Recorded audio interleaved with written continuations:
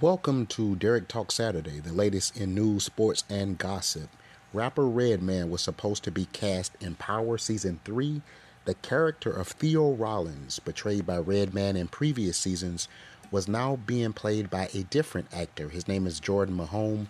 Fans were left confused, but it turns out that Redman walked away because the show required him to get vaxxed against COVID-19. Courtney A. Kemp, the creator of the hit TV series Power, had an idea to add some star power to the show by bringing in Redman to portray Method Man's brother. Now, adding Redman to the show not only brought a familiar face to the screen, but also added another layer of authenticity to the already gritty and realistic portrayal of the drug underworld. Method Man told Vibe in an interview he was excited to work with Reggie Noble, aka Redman. The two were hilarious in How High and have performed on stage to sold out shows for years. But unfortunately, Redman said no thank you to the jab. Of course, rapper Ice Cube also lost a $9 million film job after refusing to get the COVID-19 shot. In other news, U.S. track and field star Tara Davis, an Olympian in 2020, was stripped of her indoor national title and suspended for an anti-doping rule violation. The disciplinary actions were announced Tuesday night. Tara took the drug test after she achieved her long jump title at this year's USA Track and Field Championships in Albuquerque, New Mexico, and tested positive for cannabis. The 5'4" University of Texas alumni was the first woman in the educational institution's history to clear 22 feet in the long jump, according to Team USA.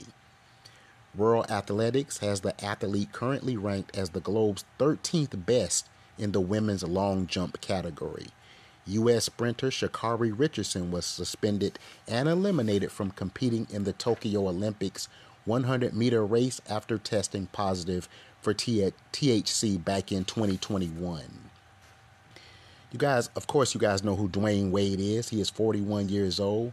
He is the all-time leading scorer for the Miami Heat. Now, he says him and his wife, actress Gabrielle Union, sold their Miami Beach house for $22 million and exited the state of Florida because of Florida's LGBTQ legislation. The Wades have a 15-year-old transgender daughter. Wade's daughter came out as trans in 2020 and has publicly spoken about the backlash she has received in the Sunshine State.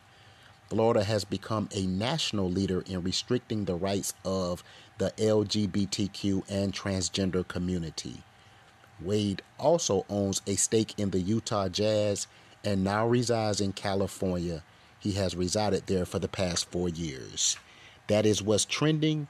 Everyone have a fantastic Saturday. Thank you for tuning in to Derrick Talk.